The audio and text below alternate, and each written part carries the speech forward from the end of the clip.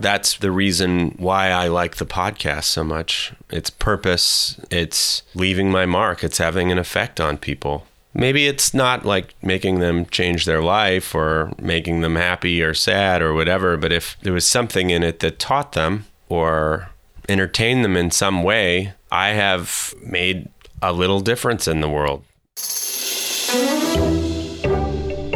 This is Swarfcast. I'm Noah Graff, here with my favorite co-host, Lloyd Graff. Today is a special occasion. It is the 100th episode of this podcast. A lot has happened in our lives since the podcast began 2.5 years ago, and today we're going to look back at how the show reflected the world as it evolved. Looking for a screw machine, rotary transfer machine, or CNC machine? Graff Pinkert's got you covered. When you're buying any used machine, you're taking a risk. So it's important to buy from someone who knows their stuff and who is going to give you straight information about what you're buying. Graff Pinkert is a family-owned firm that's been dedicated to selling great machine tools to the turn parts industry for 75 years. It specializes in the top multi-spindle brands, including Index, Schutte, Gildemeister, Tornos, ZPS, Acme, and Wickman. They also sell a variety of other types of used equipment, such as CNC Swiss, CNC turning centers, and parts washers. Machine tools are complicated. If you're going to buy one, you should go to people who are knowledgeable and committed to the industry. Learn more at www.graffpinkert.com. That's www.graffpinkert.com. I want to welcome everybody to the 100th episode of Swarfcast. I am here with my favorite and occasional co-host, Lloyd Graff. Thank you. Also, my dad and business partner. I spent a while trying to figure out how would be best to put together a 100th episode, because it's a pretty big deal. You wonder if you're ever going to get there. And I didn't want to just do a best of show. That is what we're going to do to some extent. We're going to have some cool clips from some of our favorite episodes. But we wanted to go back and go over these last 2.5 years. Our first episode was released in June of 2018. We're going to go back in time a little bit, work our way up from the beginning, and reflect on where we were in our lives, where the machining industry was, and just the world in general. So first, I guess we should start. The first episode of the program, we interviewed each other. And so I guess I'll start with our second guest, besides us, Miles Free. We did an episode, actually a double episode with Miles, where he talked about tariffs. This was in April of 2018. The episode was released in June, but we interviewed him in April, and he was talking about the impending tariffs on metals that Trump was about to implement. And it was interesting to listen to that episode, and we're going to play you just a little clip here. It's really interesting to me because the tariff seems to me to be something you would do to an enemy. So we don't like the way the Iranians handle things in their part of the world. So we put economic sanctions on them, and we try and isolate them, and we forbid them from getting certain parts and technologies. And so we don't like the way the Russians are behaving. So we say, you know what, we're going to put on economic sanctions, and we're going to forbid some technologies and this and that.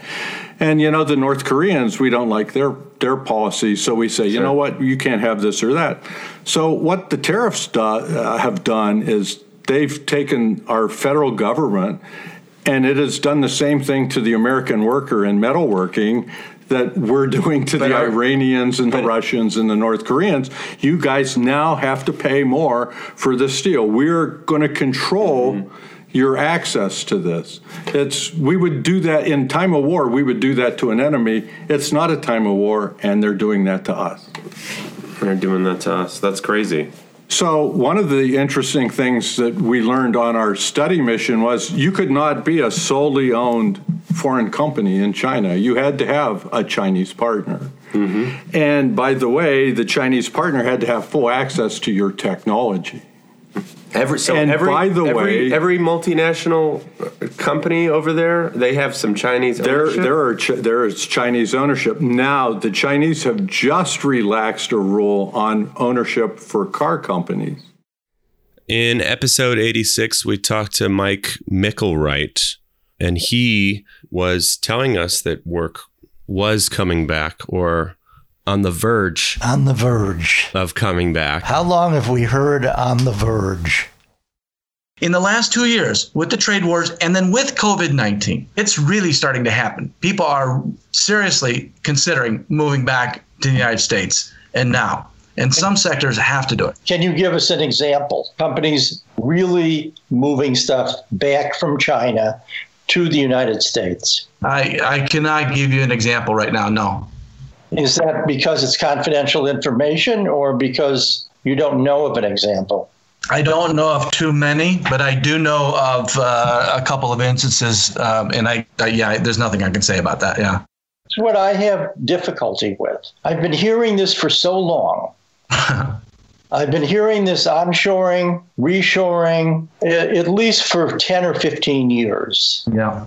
And I've seen remarkably little. Now, anecdotally, in our machine tool business, we are hearing more and more about it.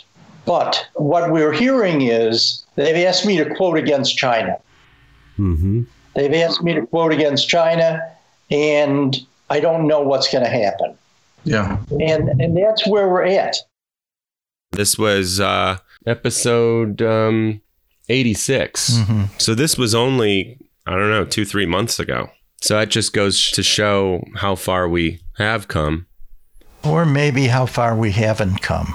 The tariffs did not have an immediate impact on work coming back from China. What they did was they laid the seeds for people to start analyzing the relationship with China. So it wasn't that we're going to play hardball with China and we're going to strong arm them so we have the right policies in place. It was more like, let's get our people here in the United States to question the way they've been doing business. Yeah, but I think as much as anything, the pandemic has changed the way people look at China. Right. I think China not being forthcoming about the outbreak of the pandemic has soured people on China. I think the lack of travel to China now has made doing business in China extremely difficult. And probably that is the most important thing as far as people reassessing the relationship with China. If you have a business that relies upon going back and forth to China frequently, you are in the soup. Right. You can't do it. Back in the spring, back in March, we did an episode where we interviewed a guy in the supply chain, involved in the supply chain with China. And he, I think, underestimated a little bit what was going to happen. I am thrilled to have Daniel Hirsch, Managing Director at AlixPartners. He is going to talk about supply chain today, and we're going to discuss the coronavirus. I'm putting in a terrible position here, but what's the best case scenario from today, from February 26th, a conservative best case scenario, and what is a worst case scenario for the next, 2-3 months? A best case scenario is that, Italy and Korea get things under control, that countries that are proximal to them take the right steps and keep this from really becoming a global pandemic, and that, people get back to work. And within, at this rate, it looks like another 4 to 5 months anyway before things are really back up to speed. But then you would expect to see somewhat of an acceleration for some of those businesses that are catching up for the missed demand. You may see some government intervention, kind of like what we saw back in 2001 here in the United States, keep America rolling types of things. The Chinese government, Chinese enterprises could certainly do the same thing. China's auto industry was on its way to a bit of a recovery this year. And so that's probably derailed. You're going to see single-digit percentage impacts to global GDP, like stock market and everything else in China and the U.S. are going to take some pain in the short term. Worst case is, the worst case. It's the zombie apocalypse. I mean, if you really wanted to get crazy with it, but no, I mean, it could. Worst case would be that it continues to spread, that people and governments don't take it seriously, that we allow it to jump off into new areas and cause more shutdowns. That would be. Are we overreacting? It doesn't feel like it right now, but this is one of those things time will tell. I think most people would agree you'd much rather overreact with something like this. I mean, these are people. These are people's lives. And the long term is much more important than short term business gains. Dad, reflect a little bit on, if you can, on how you were feeling, say, 2 years ago from today, as far as doing business in the machinery business, even with other countries. How does it feel right now, if you compared it? It's much more difficult today because people can't travel easily from one country to another. I mean, even trying to do business in Canada, you have to quarantine yourself for 2 weeks in Canada if you want to travel there, or vice versa. So it's very sticky. It's very difficult. Several deals we've had in the last year have been with, or we've worked on deals with customers in Canada, and they've fallen through because the person couldn't cross the border to look at a machine, or we couldn't cross the border to look at a machine. On the other hand, we did sell several Davenports to companies in China, and they were in a rush to get them. And I think that was because they feared that if they didn't get them quickly, they might not get them at all, fearing that the relationship between the U.S. and China might deteriorate further. Let's reflect a little bit again about the podcast. What has been one of the most interesting guests for you that comes to mind? Well, one probably was Anissa. Right. Episode 33, we interviewed a woman named Anissa Muthana, which is one of our favorite interviews. She had so many different things to talk about: family business, diversity in business, as a Muslim woman. Just to talk about women in manufacturing in general, I don't hire women because they're women. I hire people because they're qualified. I make the environment comfortable for women. I make the environment comfortable for men, and all different types of diversity. I have African Americans, I have Latinos, I have Middle Easterns, I have Caucasians, I have Europeans. So I have all different types of backgrounds in my shop and in my management, and even as far as my administration. So it's very important for me not to seek out women, but it's important for me that if there's a qualified candidate out there, or someone that is hungry and appreciates manufacturing, I want to be able to develop that person, or to tap into that person's expertise and bring that person on to make my company grow. And if I limit myself to a pool of just women or just men, or any kind of, whatever, however you want to categorize it, I'm limiting my success and my innovation and my growth. I don't see myself as a hijabi woman in manufacturing. I see myself as a human being that wants to do well and wants to leave an impact in this world in a positive way. In manufacturing, humanitarian, through my family, through my friends, and my networks. And so if I were to think about that, I would limit myself, and I won't do that. I made a decision to wear my hijab at age 29, and it was only when I educated myself about my religion and the purpose behind it. And when I did that, I do it strictly through my strength and my love for my Lord. And when I do that, and I know that it's the Almighty that is the reason behind it, why would his mere creations be an issue for me? I agree. That was one of my favorites. Yes. So few women are able to start businesses. I'm ashamed to say, I think maybe we've had 2 guests on the show that have been women. It's pretty bad out of 100 episodes. And it's not that I haven't tried. Why is that, Noah? I don't know. I guess it's just that there are not that many business owners in this business that are women. But it doesn't have to be an owner. No, it doesn't. It just seems like the main figures, people who we've sought out for one reason or another to interview on the show, have all been men. How many African Americans? Oh, let's see. Maybe one. Which may be reflective about African Americans in the machining business in America, at least small business.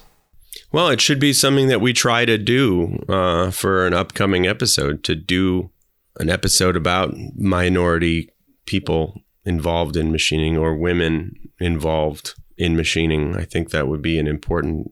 but another issue there is how many people care.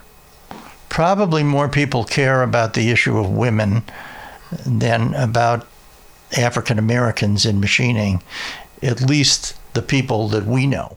Why do you say that? This is my impression. Do you think I'm wrong? An FYI to our thousands of listeners out there. We're always looking for new show sponsors, new ideas for episodes, and feedback. Obviously, positive feedback is nice, but if you have some constructive criticism, it's also really good. Feel free to send emails to the contact info on todaysmachiningworld.com. If they're interesting, maybe I'll read some on the air. When I approach figuring out who to interview, I have a few different criteria. One idea is just somebody is interested in a good story. Somebody's interested in how somebody else has approached their business and what they're doing. How can I learn from this person? And then lately, I've been trying to do more, I'd say, something where you can see direct, how is this going to help me? Like we interviewed Firetrace, somebody from Firetrace. How can I prevent a fire in my shop? What are the things it's going to take?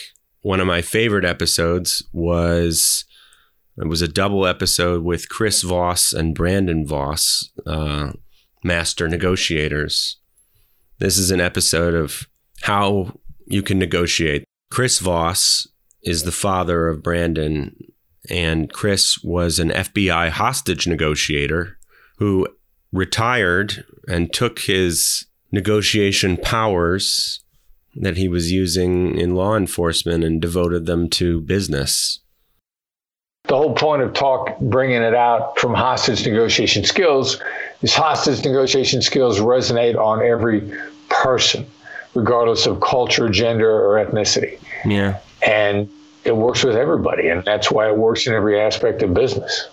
Because, something's under siege, something's under threat in every business deal. Somebody wants to take something from you, or you think they do. Yeah. Or you feel stressed. I had a friend of mine once say, if you feel stressed at any level, you've been taken hostage. So it doesn't matter whether I'm in Bogota or Baghdad or Beirut. So the commanders I'm working for say, when is this going to be over? And I'll say, when the bad guys feel like they've gotten the best deal they can. Mm-hmm. Not when they got the best deal they could, when they felt like it. Yes. We're talking about kidnappers' feelings. As soon as they feel it was a good deal. That's exactly what you described. You get somebody looking to buy from you, they got to feel like they got a good deal. They got to feel like they worked for it. They got to feel like they fought for it. Otherwise, they'll be unhappy. Exactly. And so these are the strategies that we teach people, because what's going to happen? You got to follow in relationship with these guys. So they're going to come back. Do they feel like they got a good deal? They feel like they get cheated. I just want to go over a few other favorites. It was an interview with a guy, Ari Meisel.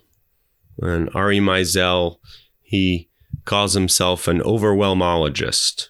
He helps you automate, outsource, come up with a system so you can fit a lot more things in your life into a shorter amount of time and have time to be with your family, time to build a business, time to have a business that doesn't rule you. If you're not replaceable, then you are, in essence, a liability to your business. Everyone loves the whole proverbial, get hit by a bus, old adage, right? So what happens if you get hit by a bus?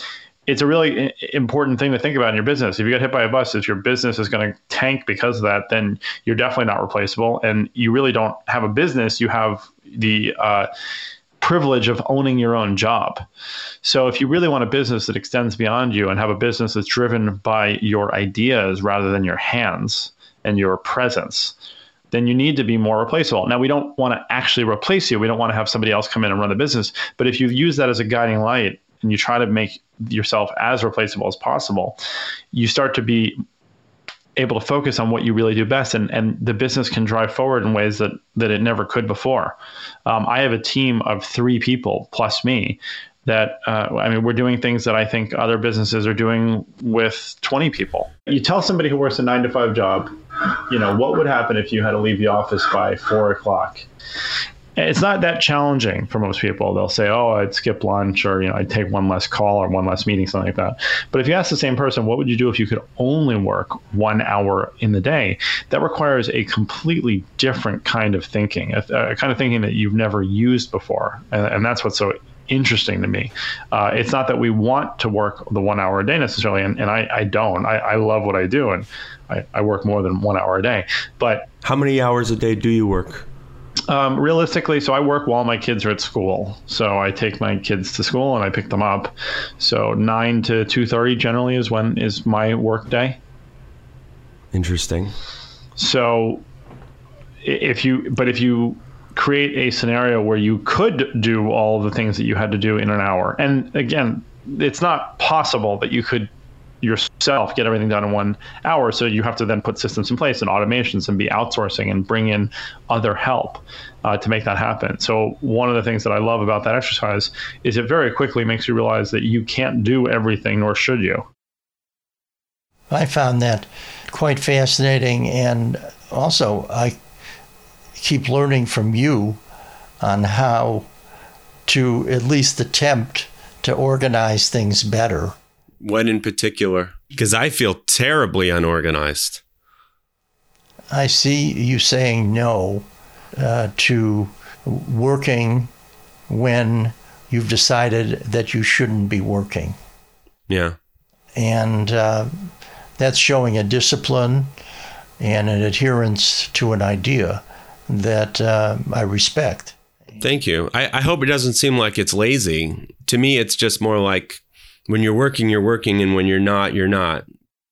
One of the things that I've tried to start having some themes for various seasons of episodes and trying to start a few different consistent questions. I've started asking every single person the question, what is something that you've learned in the last week?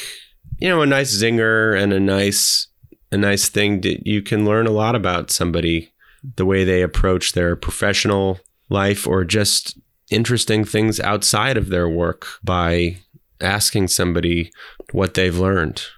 What is something that you have learned in the last week? It doesn't have to be anything groundbreaking. It doesn't have to be something that fits perfectly into the podcast.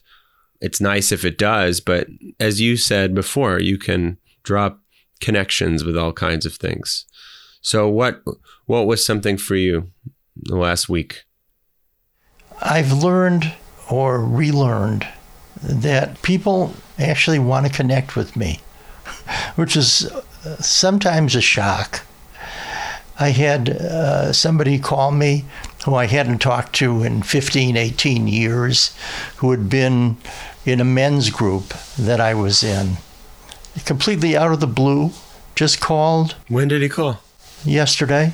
Wow. Just called because he wanted to connect. And was it after he read something you wrote? No. He didn't even know that I had a blog, or still doesn't know, nor did I tell him. He called because he wanted to talk to me, because he hadn't talked to me in a long, long time, and he remembered me, and he looked people up in the group on Google, and I was one that he was able to find. And how did that make you feel? Well, I didn't take the call originally because I didn't recognize the phone number. But he left a voice message. On the landline? Yeah. He left a voice message. And then I said, do I really want to call him? Because I wasn't terribly close to him at all. And then I said, he took the trouble to find my phone number and call me. I'm going to call him. And I talked to him for about a half hour, and it was a pleasant conversation. I learned some stuff about him, about his life, about how he looked at me and other people in the group. And this was a group from 30 years ago? No, 20 years ago. Yeah. But I was in this group for 10 years. And, that's one thing I learned. I got a call also from somebody who read the piece on aging and never met the person before, never heard of him. And he called completely out of the blue to Graf Pinkert, and he just said he wanted to talk to me. That's so awesome. And say that he loved my writing and that this piece spoke to him. That's amazing. I don't know if it's amazing, but... No, but my point is amazing. Everybody uses the word amazing too much. I won't use the word amazing, but to me, what it means is that you have affected someone. You have left your mark on somebody else, on the world, even if it's just a little bit. That's the reason why I like the podcast so much. It's purpose. It's leaving my mark. It's having an effect on people. Maybe it's not like making them change their life or making them happy or sad or whatever, but if there was something in it that taught them or entertained them in some way, I have made a little difference in the world. We only get 300-400 listens an episode, which I hope will keep getting better, but it feels good knowing that at least somebody in there, they must get something out of it if they are choosing to use their time to listen to it. And that, to me, that's just what makes it so cool. Noah, thank you. Thank you. Thank you for being my occasional co-host. More than occasional, and all of your support. And you're one of the reasons this was able to happen and we could do 100 episodes. So I thank you. You're welcome. Stay tuned. From today's machining world, this is Swarfcast. If you like this podcast, please subscribe to the show on your favorite app and give us a 5-star rating and review. And don't forget to tell your friends. Follow us on Facebook, Instagram, and today'smachiningworld.com to join our mailing list, read episode summaries, and watch videos of extended interviews. I'm Noah Graff. My occasional co-host is Lloyd Graff. Our managing editor is Ridgely Dunn. Our audio engineer is William Steffi. For information on advertising or to submit an idea for a future podcast, follow the contact information at today'smachiningworld.com.